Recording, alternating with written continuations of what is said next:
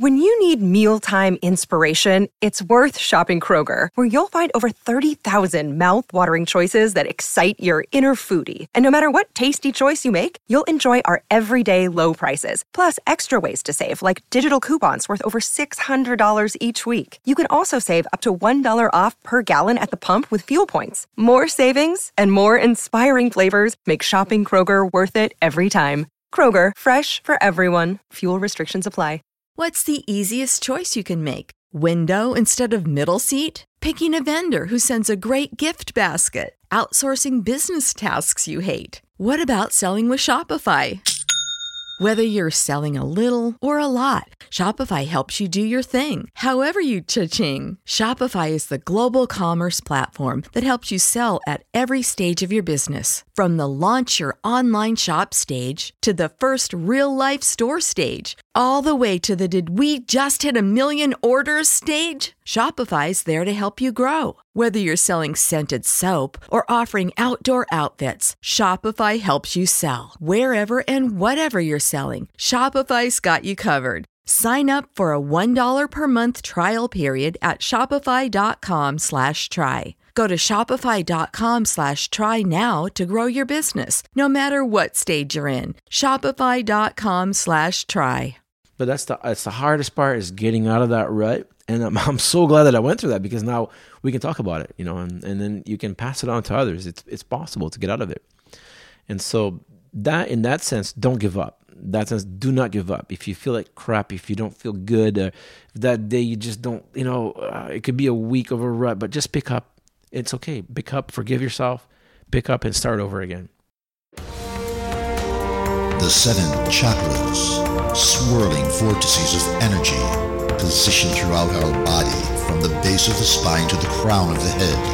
For thousands of years, this ancient wisdom has been passed on from master to disciple. What are the functions of these energy centers? And could these chakras help you unlock your destiny and find your true purpose? Welcome to My 7 Chakras. And now, your host, Aditya Jai Kumar.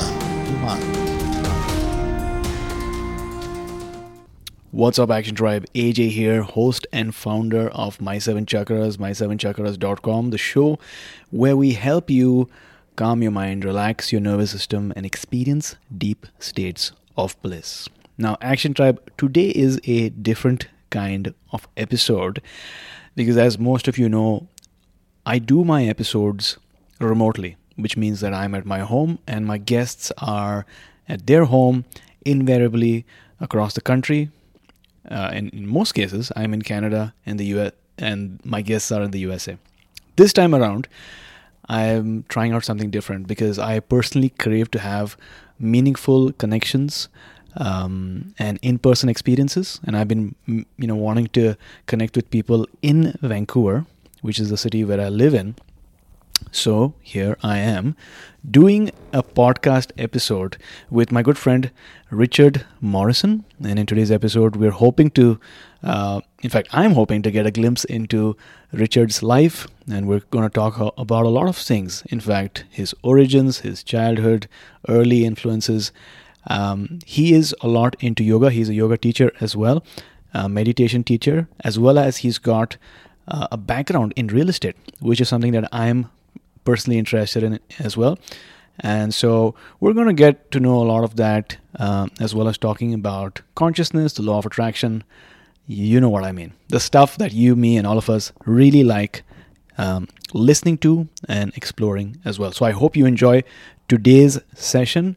If you enjoyed this session, if you have some feedback, if you have some questions, then make sure that you reach out to me via Instagram or Facebook. I'd love to connect. Welcome, Richard. Hey, JJ, how are you? Very good to meet you and see you here in person. Yeah, likewise. We've been planning to do this for a while now, and I'm just so glad that we made it happen in person at your place. It's got a different feeling to it altogether, right? To have these podcast experiences in person. Yeah, first of all, I'm not a podcast guy. I just, I'm your friend, and I'm always delighted to hear you talk on this podcast, and I followed it for quite some time. I enjoy your talks, and I enjoy your exploration of consciousness and deep living and exploring the world and how to be a better person, how to be a great person and the best version of yourself. So I'm really glad that you invited me here. Yeah. Buddhist community, SGI, Soka Gakkai. That's right. Yep. Right. Soka Gakkai in Vancouver. Yep. Yeah. And so through that, we've kept in touch and done some back and forth. And it's really interesting how Richard has had an amazing journey in meditation and yoga. And recently I attended one of Richard's yoga sessions, which I deeply enjoyed. And looking forward to learning more about you. And as our listeners usually know, we start from the very beginning, the origins. So talk to us about where were you born and brought up, and what was your childhood like? Sure thing. Yeah, I was born in Brazil, in a city called São Paulo. So that's one of the largest cities in South America. Maybe one of the largest cities in the world. I don't know how many millions, but it definitely goes beyond. I think 20 million people. It was growing up. I was a single mom. My mom raised me and my sister, and we lived in the hustle and bustle of things. So it was growing up with a lot of activity. And since the beginning, my mom was a Buddhist member of the Soka Gakkai. So every week or so, we would have meetings, which means it was like a sharing circle, chanting. We, as this Buddhist practice, we do a lot of chanting. So using mantras and sutras. Through the economic turmoils of Brazil and the political turmoils, my mom decided to move to Canada when I was about 10 years old or so. So that was a very interesting time in my life. I wouldn't say it was the easiest time, but it was definitely some growing pains, and it was fun to experience it at the same time. But it was the beginning of a new adventure. So, as far as childhood goes, I used to play soccer as a kid. In Brazil, a lot of soccer, and in the weekends we would go and enjoy a nice sunny weather on the beaches of Brazil, which are really great. And grew up with like a very fun culture, Carnival. In February you get to dress up and have a lot of fun and jump around. And it's great. And that level of let go and be loose and enjoy life, Brazilians are great at that. They're really amazing at that. And, they're great souls. And I still go back to this day. My father lives there. And most of my family lives there. My cousins, my uncles, my aunties. I have lots of family back there still. So I still go back and I enjoy a little bit of that. But growing up was great, Brazil, because it did give me that level of freedom where I can have fun and let go of things and not worry so much about the day-to-day.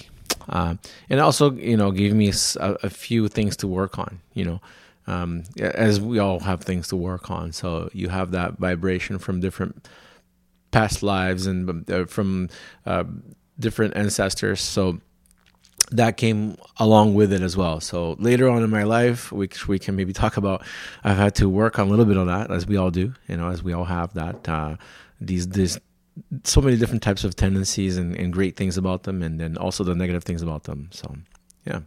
But overall, growing up in Brazil was fantastic. I couldn't have asked for a better place growing up. Yeah. Amazing. What happened to my voice? Amazing. That is great. So many things to reflect from that. Firstly, just the fact that, the SGI community is very well connected across the world. I know for a fact that I came across SGI when I was in India, so I had a good community over there. And the transition was so smooth, where as soon as I came to Canada, there was a SGI family that met me. They didn't know me, but I received that warm welcome and that community environment, which I think made a big difference to my sort of onboarding, so to speak, as a new immigrant in Vancouver. Like I don't practice SGI fully, but what I enjoy the most is the at-home visits and the community. And that's what I'm missing right now, as you also agree, because of the pandemic, everything is happening online and on Zoom. And yes, that is a constraint, but what I would love for whenever the economy opens up is to be able to meet other people and gather, in people's homes. That's something that really lights me up. So that is one thing. And the other thing also, a good friend of mine, Leo, he's also from Brazil, and he speaks highly about the culture in Brazil and obviously the music and the food. And I think he's from Sao Paulo as well. So I do want to visit Brazil sometime. Yeah, you should. Just not just for the food and the culture, for so many other things. Yeah, it's a great place to visit. Yeah, I recently realized that Brazil is actually as large or maybe even larger than USA. I didn't know that. That's fantastic. Yeah, it doesn't look like that. No, that right? bigger, much bigger than the US. Yeah, Because of the perspective of the, I think it's called the Mercator scale, but it makes countries that are in the northern hemisphere look larger than they actually are. But yeah, Brazil is, I think, even larger than USA. But that's say you also probably didn't know that, right? no, I didn't. But I think probably a lot of it is jungle. Yeah. The That's Amazon right. forest. Yeah. Right. Yeah, those parts are difficult to live in. Yeah. They're probably interesting to visit. Yeah. Yeah, and just one day I'll still go into the Amazon and visit. Most Brazilians haven't been to the Amazon. There's a lot of, it's a very interesting land that deserves some respect. And when you visit, and it takes a special kind of person to visit as well. Yeah. Amazing. Now, switching gears a bit, one of the unique things about today's podcast is not only the fact that we are speaking in person, but also because we had a shared journey today, right, of the float tank experience. We did. And that's what I plan to do more of because, like I explained to Richard earlier, I crave to do these in-person experiences, and more often than not, I want to have a shared experience, a shared journey with my guest so that we can share and reflect on what that experience was for each of us. So, and this was your first time. This was my first time floating. Yeah. So how was the experience like? Floating was it brought up some things for me, I think, throughout the day. But the initial experience was wonderful. Like it was a lot of busy thoughts. A lot of my heart was still pumping from the day. I did have a lot of caffeine before, which they suggest for you not to have. So that was maybe the reason why my heart would flutter a bit, and it does react to caffeine quite a bit like that. And the thoughts kept coming. And then I started to be able to adjust myself a little bit better in those 40 minutes. My neck was a bit tense, and I think that's from all the computer work that I do. And so to get the neck into a position where I was comfortable and then allow the body to relax, it took some time. That was the physical part. And then in getting into the flow, into the meditative flow, it took me about 40 minutes or so. And every once in a while, a thought would still come in, and then I would go back to my breath. And it was just a constant flow, scanning the body, then back to the breath, and scanning the body, back to the breath. And eventually, around the hour or so, then I was able to get into this very focused zone where it was effortless, yet it was very focused, and it was clean. It was just a bit of clean. And because of my first time, and I've been in this period of my life right now, especially during the holidays, where it's been one thing after the next, I haven't been able to get into flow states of consciousness anyways, like where I turn off and I go inwards. And my friend was here. He had a difficult time breaking up with his girlfriend, so we gave him room to stay. So my yoga room was taken up. I couldn't meditate. See, all these things came around. But anyways, it got me to a level where I'm a little bit more centered. So, and then I did get to a flowing state at the end, which is very difficult at first. For me, it usually takes like 3 meditation sessions for me to get anywhere near that. But this particular one, it was like an hour and 15, and I was getting there. I could have used, like I told you, I could have used another hour in that tank. Yeah. And that would have been ideal. Yeah. Yeah. No, these, so usually, at least pre-pandemic, it's designed to be a 90-minute journey. They've reduced it to 75 because they have to do some cleaning before and after. Oh, I see. But ideally, it is 90 minutes, which would be amazing. And to your point, even in my case, like I've done this float journey. This would be my 4th one. if I'm not mistaken, fourth or fifth. But the first few minutes is usually a little bit more, you getting adjusted to the water temperature and getting the right position and ensuring that your neck is not, your neck is in the proper place so that you feel relaxed. And towards the end, I would say towards the last 75 to 80% of the journey, that's when I'm completely relaxed. And I feel like there's a wave of flow that takes over me. I feel a wave of relaxation, and that I feel is worth the whole experience. Now, obviously, there's relaxation, but what I personally use it for is also problem solving. Like we discussed earlier today, and talking about flow, I read this book called The Art of Impossible by Stephen Kotler. And this is an idea that has been brought about in other books as well, but basically setting the intention for the problem that you'd like to solve in your life, and then going into the float, for example, without any attachment to the outcome. And it's fascinating how your subconscious mind will actually work on the problem while you're busily, just floating. And invariably, like the last time I did it, I had a resolution. It was fascinating how that worked, but it did work. I can totally relate. Yeah, and this knowledge came about to me in different manner. It wasn't from this particular book. I think it was a book I read from, the first time was Deepak Chopra, where he mentioned set the intention and then just let it go. Right. Let go of the outcome, because different things can manifest along the way that you don't know are part of the journey of getting there. Or there might not even be where you want to be. It might be something else. And so your mind cannot conceive of it. And it might be, you might want something, but it might be completely different that which your heart wants. And then it may not, and so you be very flexible. It introduces flexibility.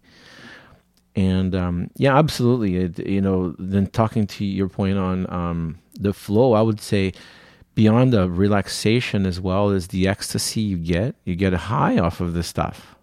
I come out of there and I'm alive all day. It goes on to a couple of days, even more. And then you compound it. I would recommend everybody compound it with more sessions of where you go into flow states, where you go in, keep on meditating, go into a restorative yoga. Restorative yoga did a lot of that for me. Yin yoga did a lot of that for me. Yoga in general as well. Or just sitting in silence does it for me as well.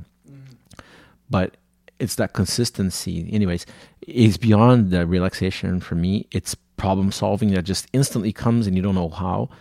A few downloads happen to you that you finally understand that trauma that you've had with your sister your entire life, or that trauma that you've had with your father, and you resolve it, and your soul is beyond that now, and you can look at your dad or talk to your father if you hadn't been able to forgive him or maybe there's no forgiving either. There's nothing to forgive. It was just a silly thing about my ego that I held on to. And these things just kind of download, and you understand it deep in your DNA. And then, it didn't even come from thought. I could have read 100 books trying to get over this stuff. I could have gone to 100 psychoanalysis sessions. Yeah. And yet this thing happened in 2 seconds. Exactly. Okay. It took years, right? It took years. But this one particular session here, this time, it was 1 second. And then I understand it all. Exactly. And that's phenomenal. I mean, it gives you so much hope to continue on your journey of, this spiritual journey, this growth journey, as long as you have the intention, but letting go of the outcome, like you said. Yeah. For me, one of the breakthroughs I had today, I don't think I shared this with you, but it was a perspective, Like I had a similar journey like you in the float tank. I had all these different thoughts. I had all these different colors in my mind. I had all these different things coming out of nowhere. Like if I had to describe that in one word, it would be disturbance. Okay. Entropy. So entropy, is that the right word? Entropy, where there's noise. Noise. A lot of noise coming out of nowhere. And then that noise might have been maybe some traumas that were coming through, right? It was a different journey, because usually my float tank journeys are very calming, very relaxing, and very exuberant, opening up to serenity, oneness, unique, all these things. But this time it was different. And then towards the end, the epiphany I had was, no matter what, the storm is, what I bring to it is my awareness and my certainty and my presence and my attention. And the conviction that no matter what happens, if I arrive with my certainty, just that masculine presence, if I have that with me, then I can wither any storm. And like, it was the higher self telling me that maybe that's what women, and those are the type of leaders that the community wants, is men that are present, centered, grounded, and, vulnerable, because, there might be challenges and difficulties, but also determined that they will find a resolution no matter what happens. Now, that was sort of like a takeaway that I had from that journey.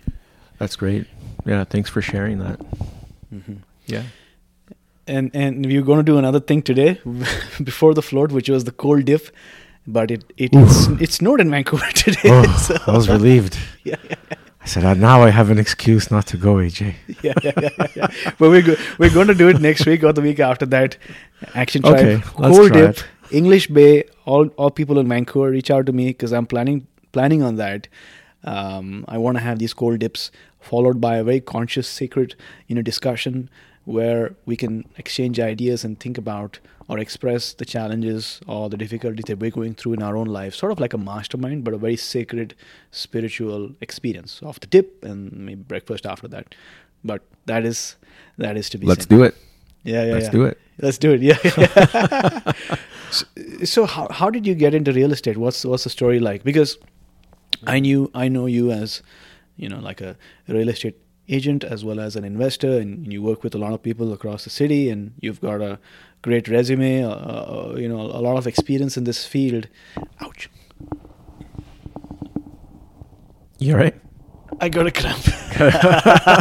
That's what happens when you have a comfortable podcast. I'm just relaxing over here. Yes, please go ahead. I'm better now. Yeah. No, take your time. If you want to have a stretch, I'm here. Yeah. So yeah, I got into real estate when I was 24 years old. My mom was already in it, and it has a lot to do with her passing on the knowledge that she had there too. And she started out selling about 2 years before I finished my university.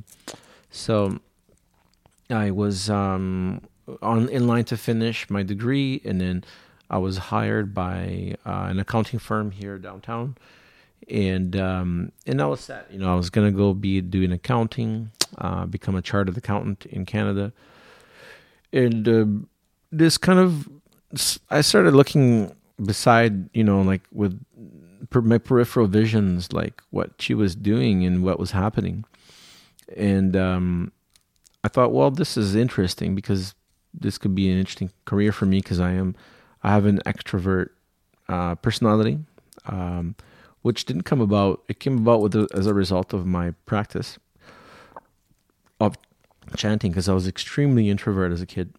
So I had an introvert personality, and I thought I could maybe do this. She didn't really put pressure on it, saying I should be following her footsteps or anything. She just said, if you want it, it's here. I can train you, and it took me 8 months I got hired, and I was doing accounting. It took me 8 months before I decided to just stop that full cold turkey, and then became an agent. And then I started selling with her. She helped me out, and then I got in touch with a couple of real estate investment networks. I bought 2 condos when I was 24, I think, around there. At the time, condos were not crazy priced like they are now. I put, we were able to do some creative financing, got 2 condos downtown Vancouver, sold those, and then bought a house. And then we started doing some investments here and there. And it led into, buying stuff in the US as well.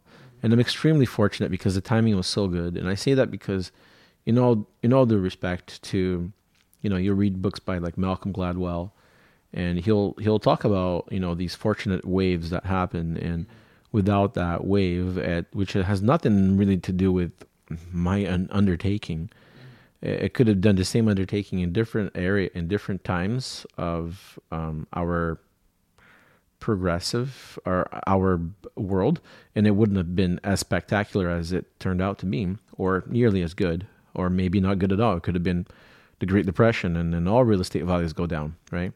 So I pay respect to the type of fortune I came across, right? And that I never forget. Even despite I can say I manifest this or that, but there's also an element of fortune and good luck, So,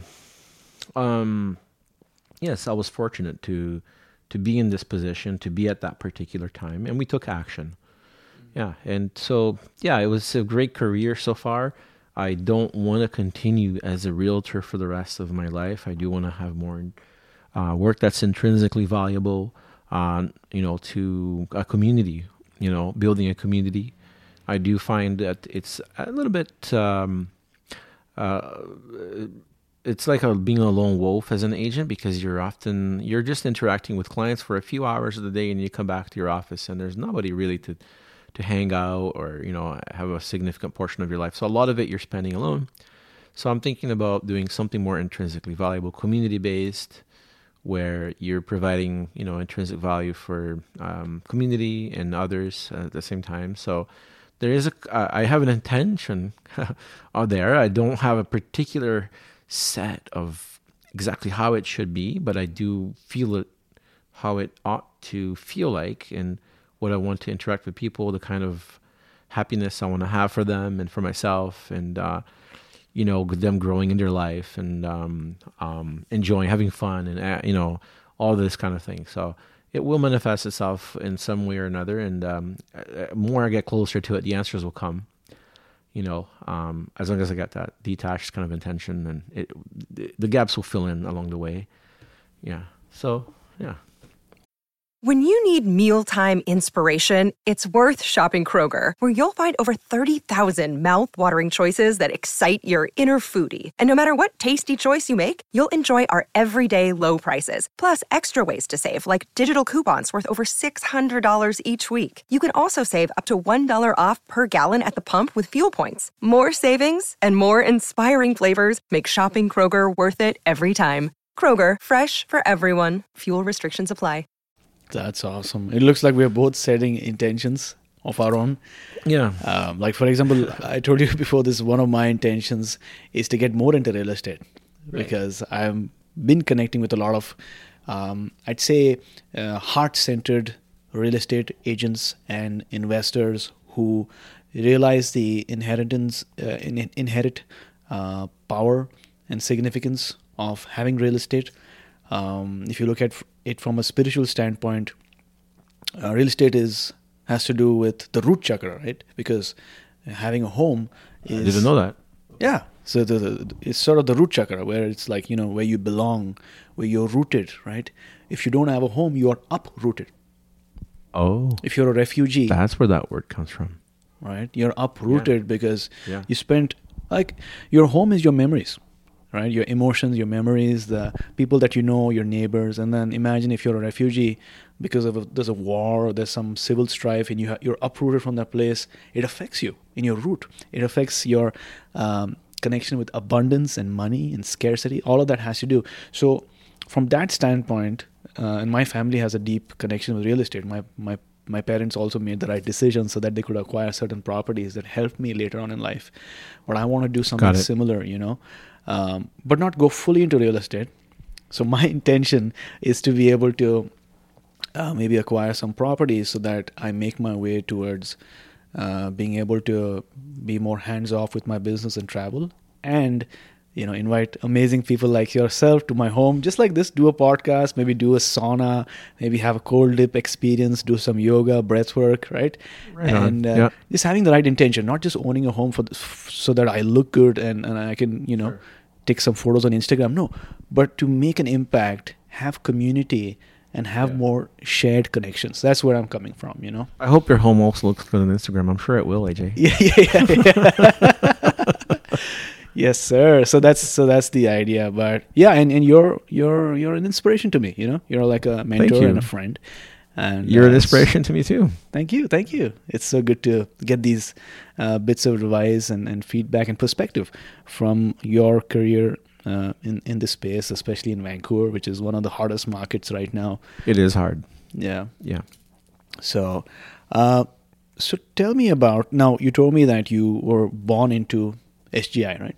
That's right. I was As a born child. into SGI, the Buddhist organization. The Buddhist organization. So when does your journey into non-SGI related meditation begin? Maybe Yeah. like meditation or maybe like yoga. Where did that come about? How Sure. did you get inspired there? Yeah. So yeah, it's a bit of a story, and it's one that at some point I remember reading Paulo Coelho and The Alchemist when I was as a kid, and also as a university graduate, and having been through experiencing the tremendous power that meditation, intention setting, and manifestation does to your life. But I didn't know I had that power, and I didn't know that it came about as a result of that. So I took it all for granted. When I came out of university, I was around 20, 21, 22, and having taken that for granted, I went through a breakup at the time, and that kind of started swirling downhill since then. I did a really good, my business wise, but personally wise, 10 years later down the road, not having practiced anymore. So I took a 10-year away from practice, and not having gone through that, it slowly started leaving nothing like random manifestation, and nothing had to do with what I was doing, those practices, nothing of that. So I became blindsided, and I took so many things for granted, including my own powers, including people. So that eventually led to I drank a lot of alcohol. I started having the wrong types of friends around me. I started not appreciating my clients, started not appreciating what I had, and slowly and surely started to degrade downwards. So that led me to not believing anymore. The famous alchemist line: at one point in your life, the world's greatest lie is that you no longer have power to do things in your life. And that's, or that you're not the maker of your reality. That's the world's greatest lie. And that became my philosophy in life, is that this is just a big random thing, and I have no say in it, and powerless. So that led me to having a bout of depression, having a bout of apathy. And it was a slow climb away from that again. I had to go into areas where it was dark. It was not good for me. And it didn't hit rock bottom. I still had that backbone from when I was younger to remind myself, hey, there's something there, that you remember that you have this power. So slowly I started to climb out, and my first run was with a friend of mine that was in the Himalayas for like 15 years or 10 years or at the time, and she started teaching me some yoga, so I started doing some meditation with her, but still very shrouded. I didn't have a clue of what life or what these powers I had in me, and it was just okay. It was a brush with yoga. It was great, and then it went downhill again. You know how it is when you're in those vibrational things. To get out of it, it's tough, but you got to keep going. And so I would, then I started going to reading some Buddhist books as well. I started trying to do some meditation work. It was tough. It wasn't easy. So it took me a good 5 years of myself again. So I have no say in all this whole thing, and to being like, okay, I can come out of this. I don't believe it, but I'm going to have courage and do so anyways. I'll become the mirror. I will start doing activities for other people, including myself as well, treating myself better, and slowly but surely, started making little goals. And then I had the home visitations from Kevin, from Ray Simpson, and from the SGI, and they were great because they brought me up slowly. They said, well, let's make a goal this week, and something that you can possibly do. And we chant for it. We're going to meditate and chant for it. So we would write goals, weekly goals, and they would come every week and they would chant with me for 1 hour. And then we would have a small session of sharing. Oh, this was in 2013. Yeah. And I think you met me at the apartment at the time. Not at that time, but a little bit, a couple of years down the road, yeah. And so, yeah, it was, so that's where the original question you asked me was when it began. Yeah, so that's when it began again, and I started brushing with that. And then after having a foothold, so it gave me a great, like, it's the SGI and the Nichiren Buddhism gave me really great framework. And it consisted of the 3 pillars, right? The practice, the chanting, the meditation, and then the studies, right?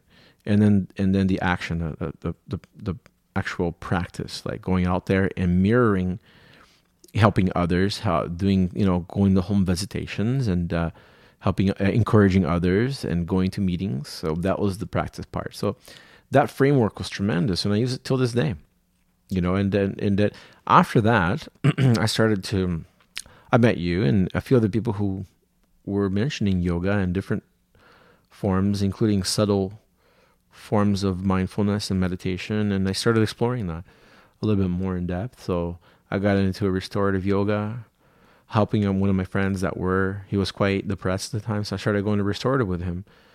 And then, like, 6 sessions in, I come out and I'm like, wow, what was that? Like, I'm floating in the sky and I can see things 10 miles away, what's going to happen. And all these, like, subtle answers started coming, and problems that I couldn't solve for a long time, they started coming my way. So I became really interested in that modality. And then that started helping me, that piqued my interest in yoga teacher training. So then I did, my first yoga teacher training was actually restorative. It wasn't even the actual 200 hours. So I did 40 hours of restorative with Tiana Allen here in Vancouver, over at Granville Island. It was Sempre Viva, the yoga studio at the time. And that was great because I got really deep into some, we did like 40 hours basically of restorative yoga. It was 40. Yeah, and then I went to 200-hour yoga teacher training, did like shadow work, judgment cleanses, and all these self-works, because I did yoga teacher training at this studio called Karma Teachers in Vancouver, and they were really focused on, hey, we're going to focus on a lot of self-work rather than the asanas. So the real in-depth yoga practice, like from the deep traditions. So that was phenomenal, and then, so that's where I veered off, and I started exploring many different facets all the way now to, different mystics around the world. Yeah. That is amazing. Yeah. It's always good to know how sort of people, one thing leads to the other, and maybe you meet somebody and maybe you read a book and then you come across this new path, and the journey is ever unfolding, right? It never stops. But meeting you in one of those meetings was one of the reasons why I went into yoga, because I remember you mentioning, hey, have you tried yoga? I think I remember you saying exact those words. Have you tried yoga? Oh, right. Yeah. Because I had gone, that summer, I clearly remember that summer when I had gone a lot to Semper Viva yoga. And I loved those sessions because I used to go to the different studios. And I loved that one studio which was on Granville Island. That's the one I did my restorative yoga training. Right? Yep. Where you're able to, or at least when Semper Viva was there, but you were able to do the sessions, and then you see boats, right, passing by. It was a very beautiful place, and I went there a lot in the summer of, I think it was 2015. But it was great. And one thing that you mentioned was that sometimes, life doesn't change instantly, right? It's usually like slow shifts where maybe we have that perception of things falling apart slowly but surely. And sometimes there's a slippery slope where you one day believe that you are, the captain of your soul or the captain of your own ship on your own journey, and you have, the power to change your life. And then that slippery slopes leads to a place where you feel that you are a victim of everything around you and you have no control over, the things that are happening in your life. And that's, I think, the ultimate narrative of yoga, right? Yoga asks this question: how much of life are we in control of? and how much is destiny in control of us, like the question about destiny versus willpower, so to speak. But that was pretty interesting, and I also believe I loved the author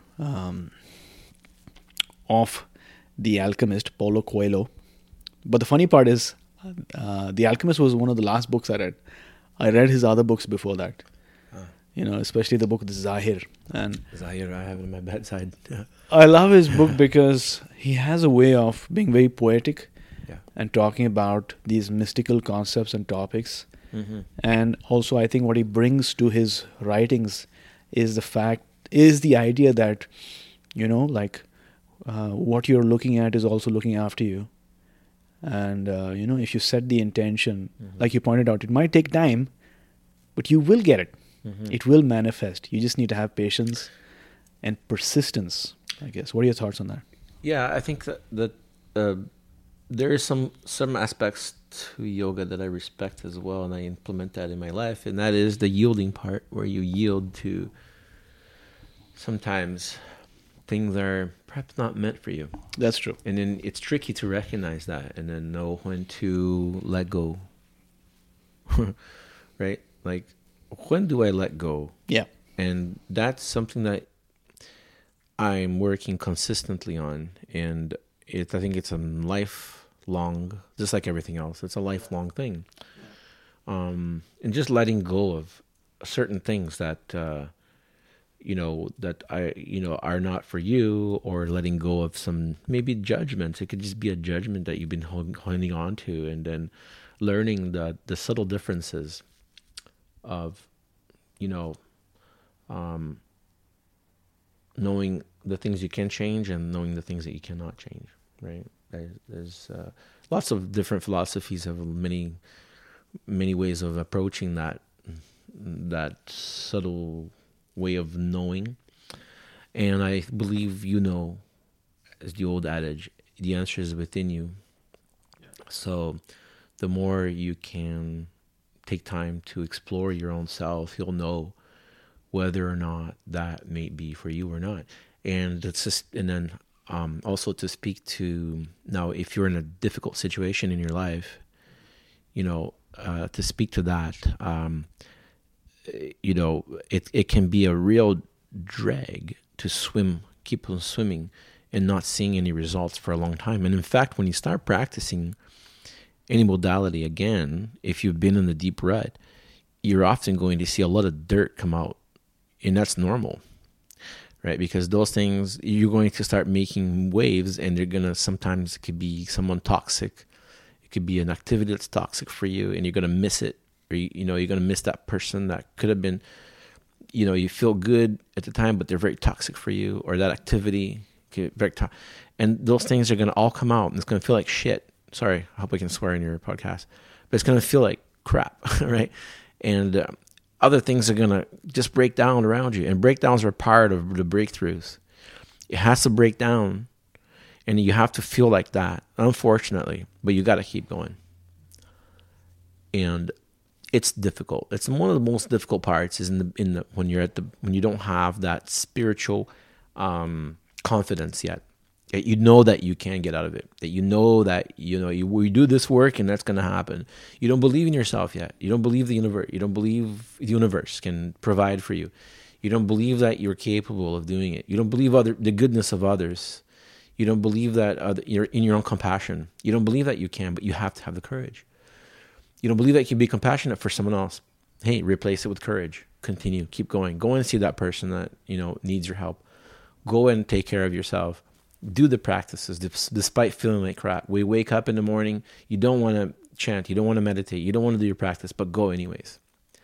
Start talking to yourself in a gentle way. Say, Richard, let's keep going, because people around you, and there's a reason why you're listening to this right now, they've mentioned to you that it's possible. So let's just go ahead and do so. Let's have a conversation between your heart and your mind.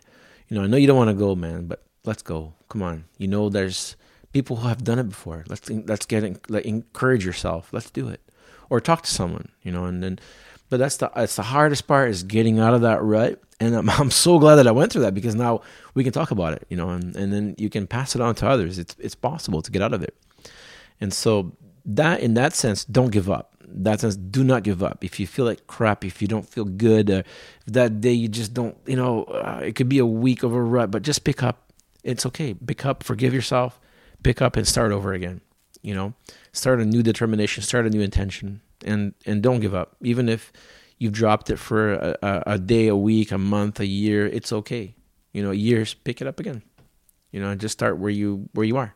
So before moving on, I love that you mentioned the idea that irrespective of where a person finds themselves in today, especially people listening to this podcast right now, if you have found yourself in a place where you are, you don't like where you're at, or you feel that you want to get into meditation or some other practice, then know that it's never too late. It doesn't matter what happened in the past or what your age is, because some people feel like it's too late, right? Maybe they should have started when they're 24 or 25, and now they're like 35 or 45, 55.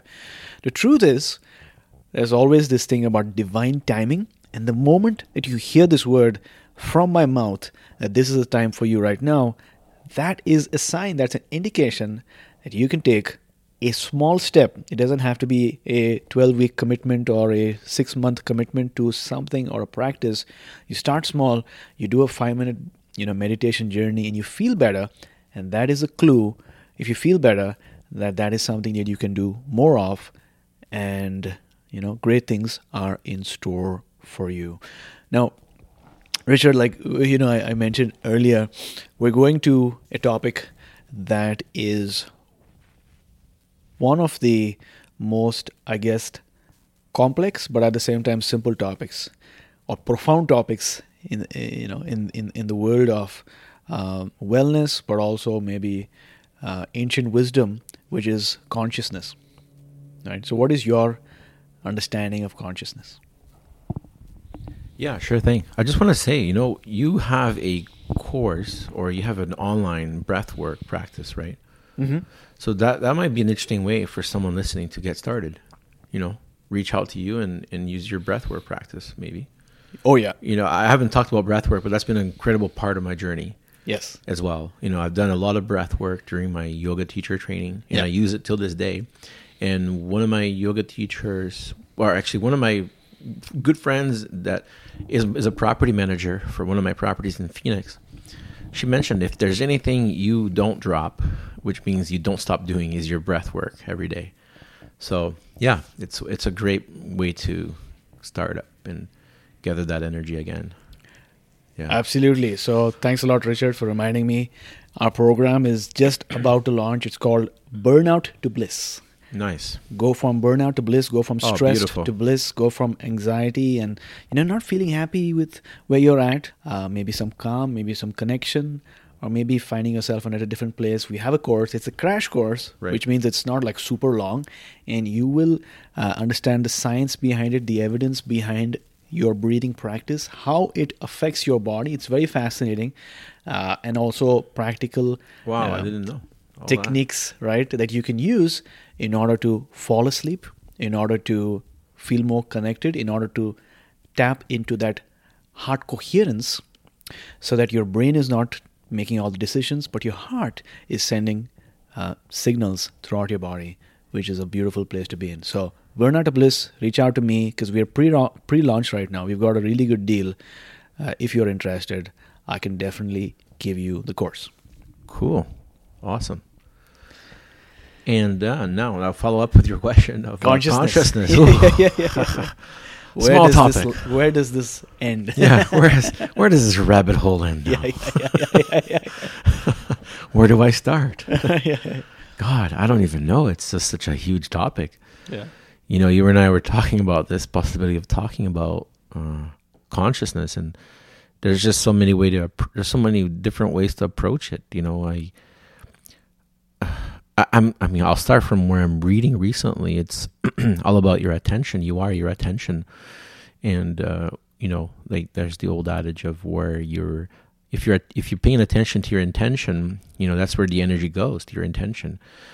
And for me, a lot of what consciousness has been is knowing how to pay attention.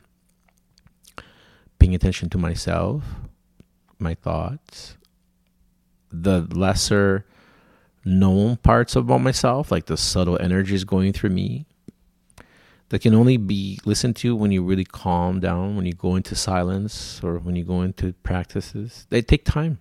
It's like learning to hear again, developing these senses.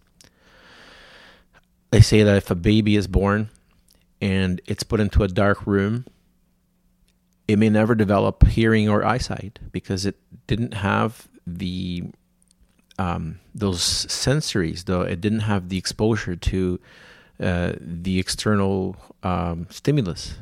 Same goes for your listening to yourself. At first, when you start, you cannot hear this real, and it's there. It might take some time for you to understand it, to read it, to hear it clear, but it's there. And if you don't give up, keep on going, you're going to start listening to it. Call it what you will, intuition, whatever. But that's essentially what I believe is what consciousness is just an ever-expanding journey into learning to read or paying attention to the subtle energies all around you. And the more you pay attention, the more you become stronger at it. It becomes a skill, like lifting weights at the gym. You can become stronger and stronger the more you practice. Oh, then there's also exercises you can do for consciousness development. There's workshops out there. I've done a few professional workshops as well that they're very guided toward it. Whether there's someone talking at you or someone, hopefully the opposite, where they're not talking at you, but they're just guiding you through a journey of your own, where you're discovering your own consciousness as you go along. There's also action. Taking action in the real world. Yeah. That's a big part of developing your consciousness, and part for me as well. Yeah. Interacting with other very non-subtle energies, sometimes right in your face, and it could be that boss that, that is or is not working out for you, or that partner, or yourself. Can you sit with yourself for a long time in quiet, and enjoy? Are you enjoying yourself? There's so many. It's so broad, right? We can talk about other parts of it. What am I paying attention to? And then how much can I hear? And in a world where it's ever demanding, where it's your attention is just being stolen from you, with social media and all these things. Now, I'm not such a big bully about. I'm not going to be talking about bullying social media in general, and then put all our blaming social media for taking away our attention. I think our attention has always been very escaping, fleeting, because we're just built that way. We're built to just, hey, what's that? Hey, what's this? Hey, look at that, shiny. Hey, look at that, it's red. Hey, it's blue. Squirrel. It's green. Squirrel. Squirrel. Yeah. So it takes practice to just pay attention, and then it's not natural to pay attention to something because your mind's so entertained. It's so much fun being here. It's normal, but you just got to balance it out, paying attention a bit more, and you start to really enjoy the subtleties later on because you start to hear things. Sometimes quite literally, you start hearing not voices, but hey, that'd be awesome if I could hear voices too. I haven't gotten there yet, but you could hear things. You could hear your own self. You can there's real subtle things around that you just wouldn't understand if you weren't paying attention. And then it could also be very practical, like paying attention to your work. If you're a mechanic, pay attention to. There's a really good book called Motorcycle. Something to do with motorcycles. Motorcycle maintenance. Yeah, motorcycle maintenance, where he says God is in the engine. Is when you're paying attention to fixing an engine. Right. That's where God resides, because it's in the details of doing things with love. Paulo Coelho says a lot about that, doing things with love and mindfulness. You're here making a tea for somebody. You're making it with love. You're making sure it's well done. It's in the moment, So that's paying attention. Again, it's in developing consciousness. You can develop consciousness making a cookie. You can develop consciousness fixing a tire, or going to your, writing a letter to your daughter, or whatever it is, or making a multi-million-dollar business deal happen. In fact, they're all connected. You're just providing great attention to that particular person. The more you serve the person, the more you paid attention, and the more love you gave. So it's deeply interconnected with that. So yeah, that's it just expands from there. Yeah. I would summarize it really as attention. Nice, nice. I like that you spoke about our senses, because we have these external senses, the five senses: smell, touch, sight, feeling. And, like you pointed out, our formative years are responsible in helping us develop those senses. And sometimes these are so vivid and exciting that we can do so many things, right? We can talk, we can interact with the external world. Now, that can be a gift, but that can be a crutch as well. And what I like through the practice of Vedanta, self-inquiry, is asking these profound questions and realizing that, you're not your thought, you're not your emotions, you're not this physical body, you're not the skin, right? And so slowly but surely arriving at the answer, or maybe at least closer to the answer, which is you are the witness that is witnessing all of these unfold. And I like the advice given by Krishna during the Mahabharata, when he is advising Arjuna, and Arjuna asks these questions to Krishna about consciousness, about dharma and duty and things like that. And he says that, you see this chariot, right? You see the horse. The horse is running the whole chariot, and obviously that's what is making it move. But some people make the mistake of assuming that consciousness is the horse. No, it's not the horse. It's one step behind. And the person who's riding the chariot, right? He should be consciousness, right? Because he is controlling the chariot. And Krishna says, no, that's also not consciousness. The person who's sitting, watching the person ride the horse, who is then driving the chariot, maybe that person is the consciousness. And the other thing I like about the Rig Veda, one of the first hymns of the Rig Veda is the Nasadiya Sukta, which is all about questions. And ultimately, that hymn says that maybe God exists, or maybe even God does not know. So there's this, trail of questions where we might not ever come to the conclusive answer, right? Yeah. We can only pose questions and hopefully come closer and closer to what consciousness really is, because it's a huge topic. Yes, it is such a big topic. Yeah. And that the observer behind that, first times I ever heard those meditations, you're not the mind, you're not even the body. Like, what is this? Voodoo. Why are you talking to me this way? Right. But I slowly started listening to that more and more, and then that makes sense. Oh, okay. Oh, maybe I'm not the thoughts. What if I start paying attention or less attention to them?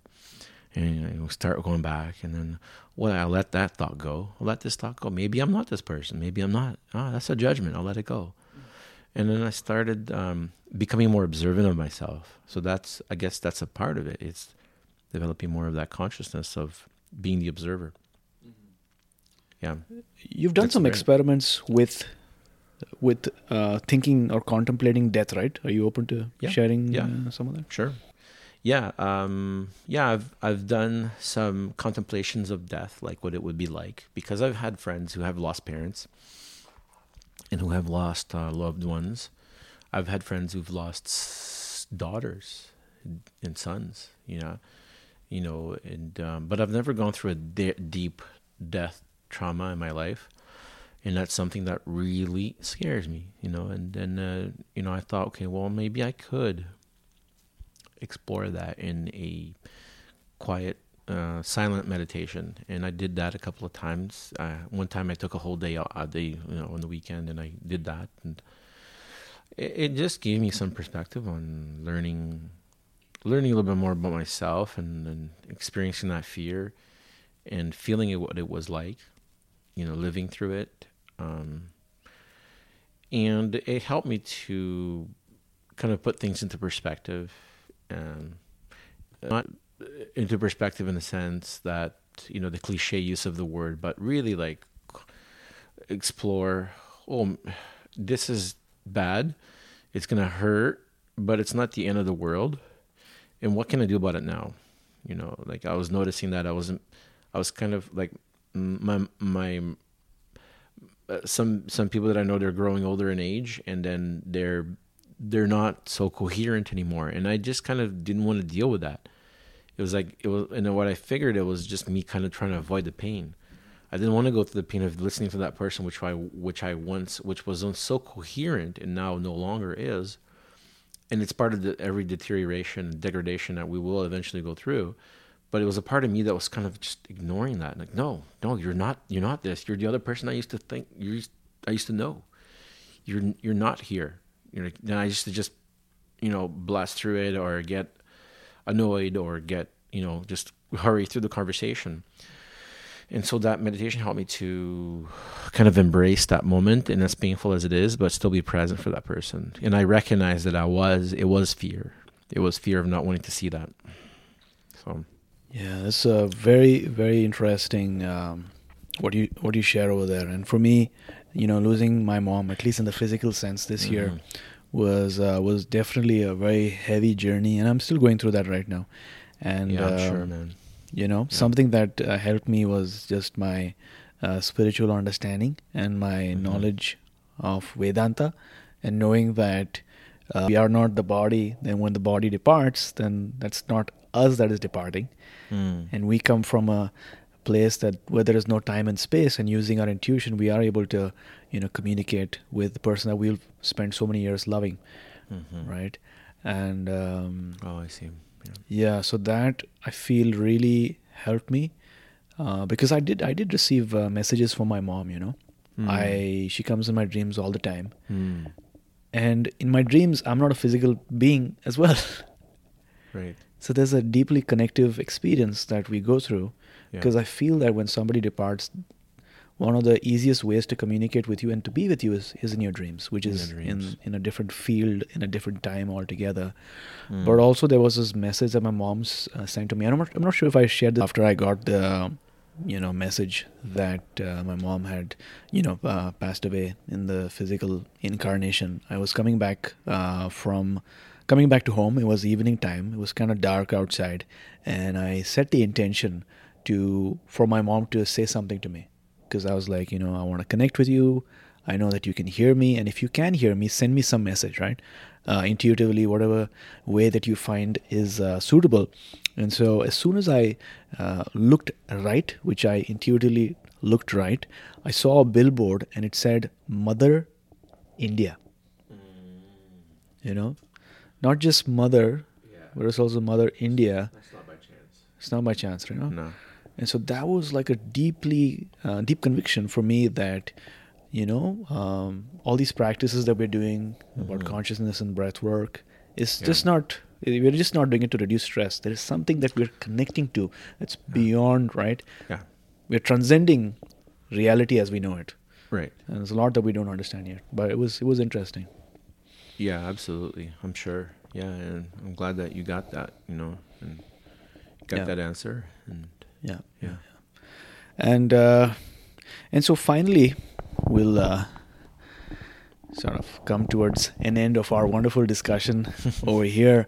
I wanted to know your thoughts around reality transurfing and Vadim Zeland. Right? How did you come across this author, and what to you is reality transurfing? Yeah, sure. I came across it. My wife is from Russia, and she actually read this book. She found it in the library. She was only like 17 years old, and her parents are not even close to being super spiritual or whatever. But she just ran into this book, and she read it hard, and she believed in it, and she manifested a lot of things coming here, and in her life, and she had her own journey, which is a phenomenal journey. It's a whole nother podcast. But, she brought the book back, and I was going through my, growth stage as well, coming out of that, bottom pit that I described. We've been together for a while. And she says, hey, there's this really cool Russian mystic here, and he talks about, transcending your reality in different alternate ways, and you just it's not kind of effortless state. And I'm like, oh yeah, that's nice, cool. You want to go grab a donut? Not even paying attention to it. And sure enough, we move. Like a few years later, I'm like, this book seems kind of interesting. It's sitting in the garage. Oh, and I start reading it, and I'm like, this is phenomenal stuff. I mean, it's subtle things that he talks about that are very clear, and they're not very woo stuff. He's just very like, you do this, you do this, you do that. The universe is a mirror. You do this, you're gonna receive this, and it was just very like common sense. And well, some people may not see it as common sense. I mean, not every sense is common, right? There are people who will read it and be like, "What is this?" Yeah. Right. But for me, it makes a lot of sense. And he just if you ever have a chance to pick up the book, I don't want to summarize it because I don't want to butcher it, but it's really a great way of looking at it, and it speaks a lot. I mean, he even mentions it himself. It's not his philosophy. It's a collection of things which he has come across, and he put it together in a different language, right? So I see a lot of like different philosophies that I've come across here, and he puts it in a really kind of a practical way to go about it. I also really enjoy Deepak Chopra, for example. I'd had a lot of breakthroughs with the 7 laws of spiritual success. Yeah. He's just another mystic that I really enjoyed, and it just puts things into perspective. But it also gave me a way to speak to my wife, and knowing her language was interesting so that we can communicate across spiritually, because that for me is really important, is having a spiritual connection in a relationship. And so as we grow, and you kind of want to speak the other person's language, and it makes it easier for them. So oftentimes they'll go back like, "Hey, that's a pendulum. Hey, let's stop. This is a pendulum. Let it go. Let it go." Or like, don't start thinking about how. Let's compose instead. Let's go compose a goal. So you got your own language. Yeah, right. Nice. She understands it. She understands it as well. It makes sense. Yeah, because she read it, and it just becomes more easier rather than talk about a different set of languages which she would have to learn. It's actually, but it wasn't intentional. It just came across that way, and I was like, oh, this composing rather than finding out how to do it makes a lot of sense. It's kind of like having a goal and not having an attachment to the goal. You just kind of compose it. Let's just imagine, just picture it happen already. Yeah. Forget about how we're going to get there. Let it go now. Just let it go. Don't need to worry about how. So, he'll have different languages around similar concepts. Yeah. Wonderful. Yeah, I know there's a lot of wisdom from Russia. Like Vadim Zeland is one of them, but also there's a lot of breathwork related information. Oh, I didn't know that. Because of the language barrier and because of the Cold War was not really spread to the West. Now it's coming out because during the Cold War, there was a lot of Russian scientists who did a lot of research into things like intermittent hypoxia. So they used to send these pilots high up in the sky, and what they noticed was when they were spending time high up in these altitudes, even for training, there was a significant improvement physiologically at a blood level, right? Because of the less oxygen, and they noticed how can we replicate that at ground level. So then they did this. They used to wear these masks and these trainings. That started in Russia with these Russian scientists. But because of the research papers, as well as Buteyko breathing. Have you heard of that? No. So Dr. Buteyko is an amazing story of this doctor. I did an episode with somebody who is an expert in that type of breathing modality. I'll share the link with you later on. Sasha Yakovleva. That's what her name is. But I interviewed her. It's really interesting, the wisdom that is coming out of Russia now that there's the internet and there's a lot of spreading of information. And what you said of letting go, which is very interesting in breathwork as well, because in breathwork, if you think about it, we're breathing in connected cycles, and we're holding the breath, and then we're letting go. So we're setting the intention. But also an important component of breathwork as well as manifestation is to let go of the outcome, so that the universe in all its wisdom can provide you that or something that's even better than that in the greatest interest of all, especially you. What would you say would be your biggest takeaway for somebody who's listening to this episode right now, who is considering reading his books, especially Reality Transurfing? Because I've not read the book myself, but what would you say is like one key takeaway that I can apply in my life, or will get me piqued and interested to read the book in the first place? Oh, sure. Yeah. The book is massive. I mean, there's exactly. huge volumes to it. So you're like picking up a Bible or two. Yeah. And it's entertaining. It's really entertaining reading. Don't get me wrong. You can get through it. But yeah, I would say pick up a book, Tufti the Priestess. Tufti the Priestess, right? That's easier. And then if you like it, go into more details. But there are some things that are not covered by it. Like, there's little things that you can pick up from different other philosophists as well. I really enjoyed Deepak Chopra. I think that there's so many different interesting mystics out there that you can pick up things from. But yeah, I mean, I don't know how to condense it. It's quite unique. Or maybe like defining one term, like when you say pendulum swinging, what does that mean? Because that I think is a pretty popular term in the reality surfing community. Mm-hmm. Yeah, what it means. Yeah. How I or maybe would it's pretty translate it. Yeah. Oh man, how could I translate a pendulum? Well, there's so many. I don't know if I would do it justice if I was going to translate it.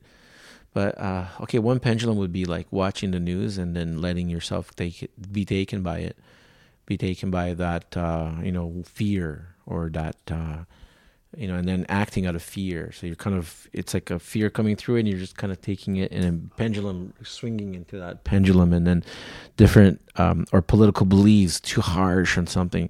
It's kind of like karma. The more you like or dislike something, I get it. Okay. the more karma you're going to create. Yeah. The more, you know what I mean? Yeah. So just detach from that pendulum. Yeah, detach from that. Yeah, exactly. Like you really hate this political figure. Well, you're going to create karmic tendencies whether you like it or not. Yeah. Right? The more you dislike something, you hate it, you're going to create karma because you're judging and make selective discernments about things. But if you go into excess energy, he talks about that a lot, excess potential. If you start materializing excess potential into hating someone or really liking something to an obscene amounts of time that you spend there, or you like something, then you're going to create karmas, and that's what a pendulum is. And then there's self pendulums, there's relationship pendulums, there's karmic, it's kind of like a fancy word for karma. I don't know how I would really put it around, but yeah. I think that was a good explanation, and I'm sure people listening to our show are able to sort of make sense for themselves, or maybe read the book itself. And it's pretty interesting. Like, you can dislike a person, that's fine, and you can be not interested in a particular person or topic, that's totally fine. When somebody vehemently hates someone or something, that says more about them than the thing themselves, even from a psychological standpoint, right? Yeah. So it's some trigger that is in you that you're recognizing that makes you want to hate that person. That's why, especially on social media, when people hate something, I'm like, yeah, and you're creating an attachment. It's an attachment. Yeah. Whether it's conscious or unconscious, you're doing it. And he says that it's actually, the pendulum will use your energy, so the karma will use your energy, and all your energy goes there. And you're like, oh, all my energy went to hating that particular politician. Yeah. And yeah. Oh, but I had my goal here. This is my life. And there's immediate things around me that are so beautiful, and yet I'm just spending all my energy hating this person. Or let's take away the word hate. Let's say another pendulum could be like, I choose not to, or I choose something else. Yeah, right. You're choosing things that sometimes have nothing to do with you, and you're just like you're getting mad at the cashier because she's not taking your coupons. Right. That's a pendulum, and it's a karmic. You're starting to get really frustrated about that. And if you catch yourself, you say, oh, okay, never mind. Take a deep breath, let it go. It's all right. Gently let it go. Just let's move on. What's my day going to be like? Am I going to be affected this by the rest of the day? Am I going to let myself be taken away? Or am I going to just get centered again and go about my life? Richard, it was such a nice conversation today. Really enjoyed chatting with you in person at your place. And thanks for being sort of the quote-unquote, I wouldn't say guinea pig, but the first founding member of our in-person guest panel that I'm looking forward to having more of in the future. It was absolutely an honor. Thank you. It was wonderful and way to guide it. It was amazing. I feel like such a guest of honor. You're such a good host. Thank you. Thank you so much. Action Tribe, we are planning to do more in-person events in Vancouver, BC. Not the one in Washington, but Vancouver, BC. So if you're interested in a cold dip or breathwork journey or something else, maybe you have some idea, reach out to me, because we, as well as Richard included, are building a community here in Vancouver. So thanks, everybody. It was great chatting, and I hope you have a great day. Thank you for listening to My 7 Chakras at my7chakras.com.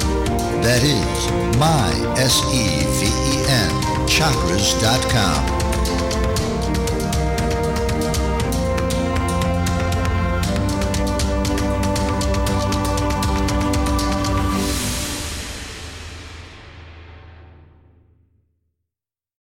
When you need mealtime inspiration, it's worth shopping Kroger, where you'll find over 30,000 mouth-watering choices that excite your inner foodie. And no matter what tasty choice you make, you'll enjoy our everyday low prices, plus extra ways to save, like digital coupons worth over $600 each week. You can also save up to $1 off per gallon at the pump with fuel points. More savings and more inspiring flavors make shopping Kroger worth it every time. Kroger, fresh for everyone. Fuel restrictions apply.